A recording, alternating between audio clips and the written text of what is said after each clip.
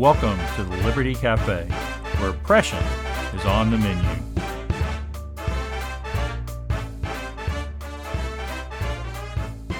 Hello, everyone. This is episode 42 of the Liberty Cafe. My name is Bill Peacock, and I'm blessed that you are with me here today. Also blessed to have Texas Scorecard as our sponsor. They stepped in, I guess about half a year ago, to sponsor the Liberty Cafe, and it's been a blessing to work with those people who are fighting night and day to protect the liberty of Texans and really people all around the world. So, thank you to Texas Scorecard. Well, we've got some good news and some bad news. The good news is that the Texas Legislature is done and gone away. That they have finished their 140 days out of every 2 years that they meet in regular session to take care of the business of Texans. The bad news is, and this is really the same kind of news we've heard about the Texas Legislature for a long time, is they really didn't do a whole lot to promote liberty. Now, there are some good things they have done, and I know over Texas Scorecard they've written about these things. The constitutional carry, that was a really good law. And there were some other things that they did.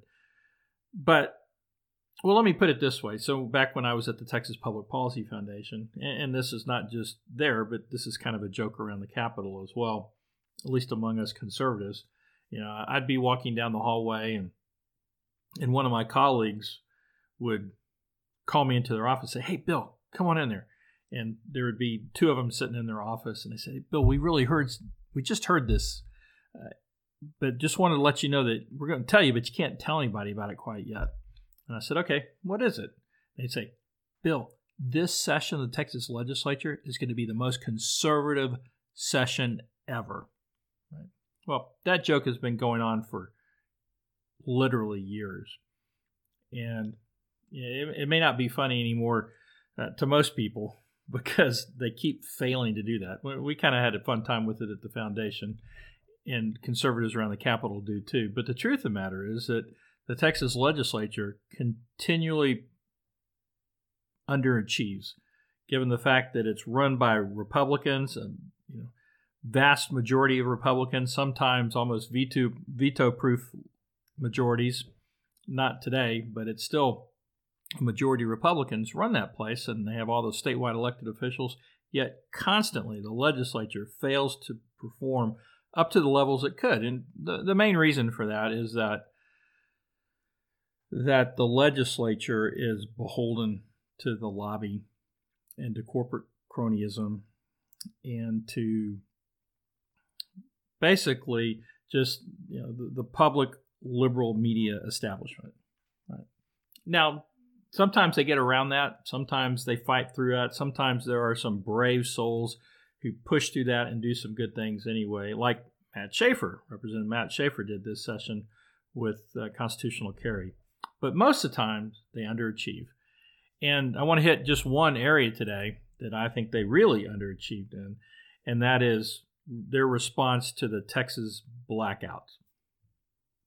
As we all know, Texas had a historic freeze back in February, and consequently, also had a historic blackout. Matter of fact, these are probably the worst blackouts we've seen in the United States of America since, I don't know, maybe New York back in the 1970s or 80s. I mean, New York's had their fair share recently, as has California. A lot more frequent blackouts due to grid problems, lack of supply problems on the grid.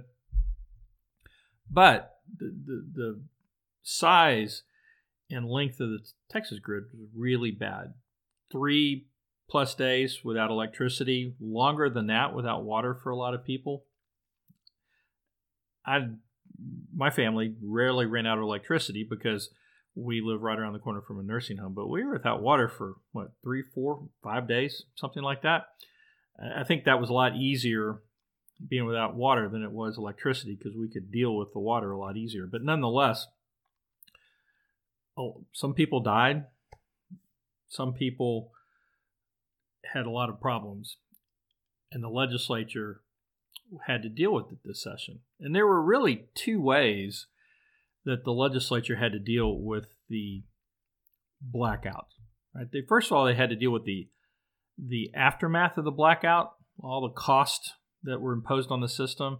And then the second thing they had to do was try and prevent it from happening again. So let me deal with the first one of those. So once the lights were back on, and the water was back on, the main thing the legislature had to do with the massive financial cost of the blackout. So, and the blackouts themselves, imposed costs just running out of electricity. But by far the greatest cost imposed on Texans came from the Public Utility Commission and the decision of the commissioners there to arbitrarily and illegally, in my mind, raise electricity prices to $9,000 per megawatt hour and leave them there for 3 days. Right? So $9,000 per megawatt hour, that probably doesn't mean a lot to many people, but let me just pull up right now. I'm pulling up I've got this ERCOT app. ERCOT is the organization chartered by the state that regulates the electric grid. Right now on the app, it says that the average price of electricity, North Texas right now it's $29, West Texas $34, South $35, and Houston $28. So $28 in Houston per megawatt hour. Well, the PUC raised the price to $9,000 per megawatt hour. Now, the prices were already trading about $2,000 because of scarcity, but the PUC decided that, the PUC commissioners decided that they knew better than the markets about how the market should run. And since the prices weren't high enough for them, they were just going to go ahead and raise them. Well, there are a whole bunch of things that were wrong with that, and I won't get into them here for time reasons, but they were wrong. And that decision alone imposed about at least $16 billion worth of cost on Texans. It could have been higher. It could have been up as high as about $30 billion, but at least $16 billion of costs were imposed on the system, on Texans, on companies that participated in the grid. Yet, even though the commissioner's decision was, like I mentioned, without merit and probably illegal, this session, the legislature refused to do anything about it directly. They refused to reverse the decision. And they could have. The ERCOT protocols allowed, I think it was 30 days, for the PUC to go back and deal with this sort of thing.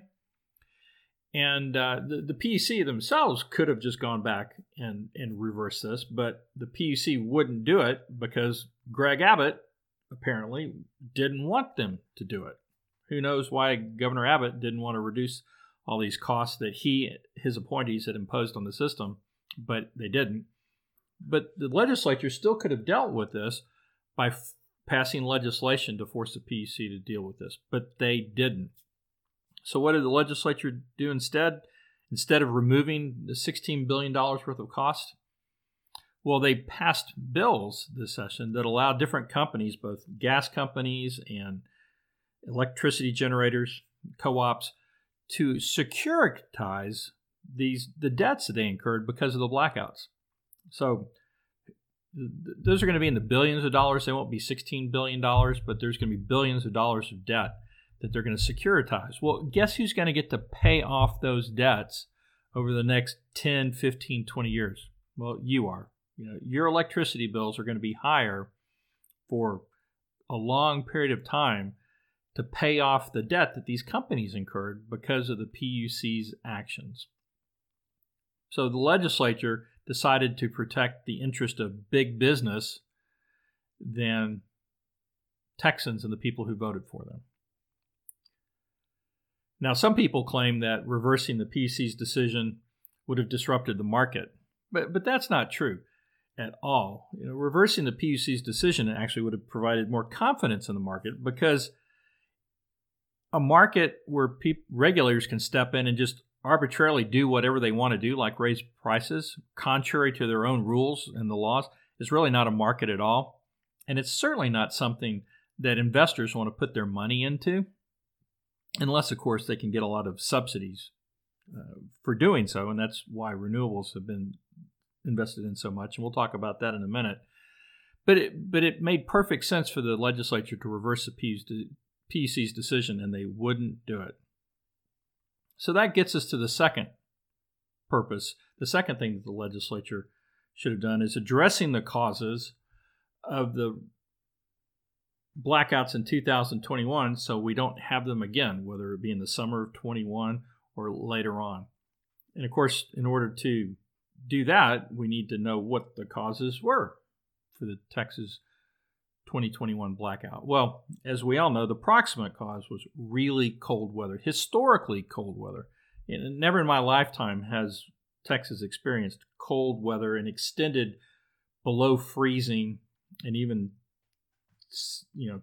teen and down into the zeros kind of weather as we did this session. This winter, it just never has happened before. And so that's the proximate cause. But the thing we have to remember is that our analysis did, and I do a lot of things here and there, but one of the things I do is I'm the policy director for the Energy Alliance. And our analysis of this showed that it was quite possible that Texas could have avoided a blackout entirely if it were not for Texas's rapidly increasing reliance on renewable energy. At the worst, we saw that Texans might have experienced just temporary rolling blackouts, 30 minutes at a pop and they're gone, less than you would probably experience during your average thunderstorm where the lines get knocked down, right? Or they have to come back in and fix something along the lines. So it could have been a very minimal experience, but instead it wasn't. And the difference is renewables. Now, why do I place the blame largely on renewables? After all, some natural gas and even nuclear generation also shut down during the freeze. And that's true. There was trouble with all types of generation during the deep freeze. Yet the failure of renewables, both wind and solar, was much, much greater.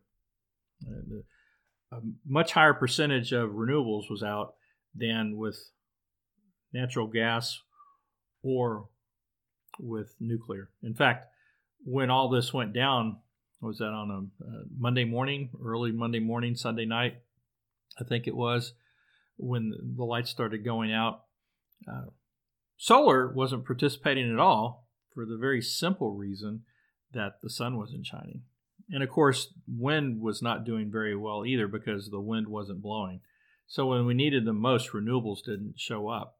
Plus, we can add to that a lot of the problems that can be attributed to natural gas generation is that the grid managers shut down electricity to the plants that were supplying natural gas to the generators. It wasn't the generator's fault in all cases. Some cases it was. But it wasn't the generator's fault that they couldn't get the natural gas. Right? So natural gas generation wasn't the problem, despite what a lot of people were saying. So if it's renewable energy that is the primary cause of the blackouts, how did the legislature do with that? Well, I'm here to tell you they didn't do very well on this one either. As a matter of fact, they whiffed. Right? I love baseball, and I love strikeouts, at least when they're strikeouts that the Astros pitchers are throwing to the other side, and they tend to do pretty well with that. And the Astros batters tend to strike out less than most other batters do in the league. So I love whiffs in baseball, but I don't love whiffs in the legislature, particularly when it comes to dealing with conservative priorities, and the legislature just whiffed when it came to dealing with renewables. As a matter of fact, actually, that might be overstating their effort, because the legislature didn't really even attempt to reel in renewables. Now, Senator Hancock, Kelly Hancock, actually did some good stuff. He tried to do some good stuff anyway. He put some really good language into a bill that he filed and then into Senate Bill 3, which passed the legislature, and to deal with the blackouts. And that language would have forced the PUC, required the PUC to require renewable generators to pay for the cost of acquiring more electricity when they have committed to the system, but they don't show up. Right? Currently, everybody else has to pay in that situation, but renewable generators don't. Well, that language got weakened before it even got out of the Senate, and then it got stripped in the Texas House. Now, the final bill in Senate Bill 3 that passed had some language that had to do with ancillary services, which is the issue at stake here, but it didn't have anything to do directly with renewables, and it's very unlikely that the renewable-friendly PUC will do anything useful or reasonable with this when it comes to renewables. Now, there was also an effort to remove renewables eligibility for Chapter 313 property tax abatements. Those are tax abatements offered by school districts, and it's one of the main reasons that we have so many wind and solar farms in Texas, because these school districts give these tax abatements to these farms, and they build them with these big tax breaks so that we have to pay property taxes, but they don't.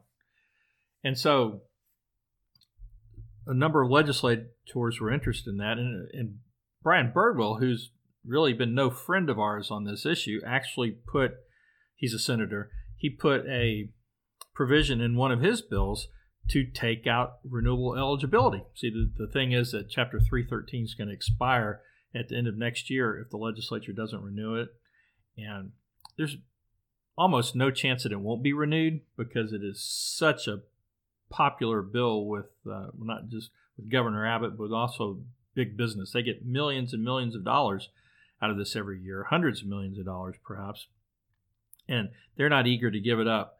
So a bill was going to pass, or was thought it was going to pass, to renew Chapter 313. Birdwell's bill would have actually stripped renewable eligibility for that. But he didn't deal with his bill, and when the House bill came through his committee, he didn't put that language in his bill, and it came out of his committee without that. Now, the good news is that that bill actually failed, and at this point, 313 is still set to expire, but it's pretty likely that either in one of the special sessions or even in the January 2023 session, they'll come back and probably renew it. Not that a lot of us won't be trying to stop it, and it's still a possibility, but it's tough taking on these big corporate cronyist interests. So anyway, the legislature didn't even do that. So, but there are still things that can be done to stop the harm being caused by renewables. First, the PUC, and not that they're likely to do this, but if enough people put pressure on them and enough policymakers, elected officials, if we put enough pressure on our elected officials and they put enough pressure on the PUC, the PUC might force renewables to pay for this electricity that they're not providing when the wind stops blowing or the sun stops shining. They already have the authority they need to do that. Second, when Governor Abbott calls the legislature back in for special sessions that he's talked about, both he and the legislature should make it a priority to remove all property tax abatements from both counties and school districts for renewables. Now, of course, they should eliminate all property tax abatements and all corporate welfare, but we'll just settle for renewables. Now, Abbott's been a big fan of corporate cronyism and corporate welfare for a long time. It's unlikely to happen, but we should be pushing them to do it. And then finally, the PUC commissioners should eliminate all subsidies for renewable generators, while at the same time making clear that they don't have the authority to arbitrarily raise or lower market prices or otherwise interfere in the markets like they have been over the last 5, 6, 7 years. So if they just took these 3 steps, our policymakers and elected officials took these 3 steps, we would begin to see the rise of investors' confidence in that the Texas growing economy will once again provide attractive investment opportunities in reliable generation like natural gas and coal and nuclear. Particularly these days, that's natural gas, because coal and nuclear have other issues, regulatory issues that they're dealing with. So now, I'm not the only one out there pointing out the failure of the Texas legislature to deal with the blackouts this session. There are others out there who are doing it. Matter of fact, there was a group of former PUC commissioners, about 5 or 6 of them, I think. One of them from the Richards administration. The rest are either from Bush or Perry, I think. And they have come out with a list of recommendations that Texans should do, and they failed to do in the legislative session this session. But the thing is with these guys and gals is they all want more government. They all want more government intervention. They all want more regulations. And that's what's gotten us in trouble in the Texas electricity market. Texas used to have the most competitive electricity market in the entire world. But year after year, let's say it's really the last 6, 8, 10 years, but really the worst in the last 4, 5, 6 years. The legislature and the PUC have just continued to intervene in the market more and more. And what did we get out of that? Major blackouts. More government isn't going to solve the problem.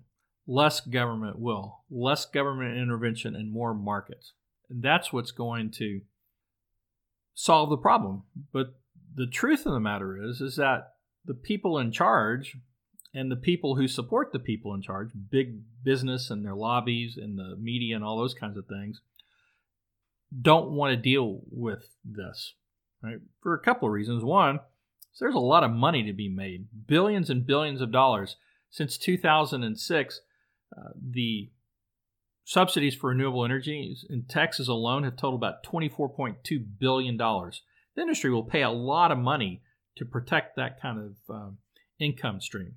And then second of all, if Governor Abbott or the Texas legislature really came out and took on renewables like they should, they'd in effect be admitting that they did not do a good job of taking care of Texans in the first place.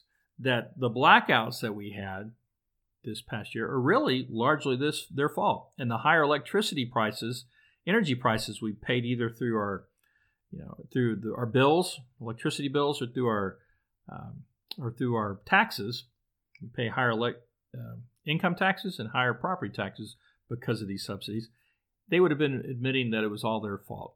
So they're unlikely to do that. So they're not going to want to do what needs to be done to reduce our electricity bills that are going to be totaling billions of dollars as a result of the Great Texas Blackout. So the only thing that we can do is put more pressure on them through groups like Texas Scorecard and a lot of other conservative free market groups here in Texas. Well, that's it for the Liberty Cafe today, episode 42. Thank you once again for being with me, and thanks also once again to our great sponsor, Texas Scorecard. Thank you for listening to the Liberty Cafe with Bill Peacock. This show is produced by Texas Scorecard. You can learn more about this show and find other shows at texasscorecard.com. Be sure you subscribe and rate this show on whatever platform you listen on. See you next time.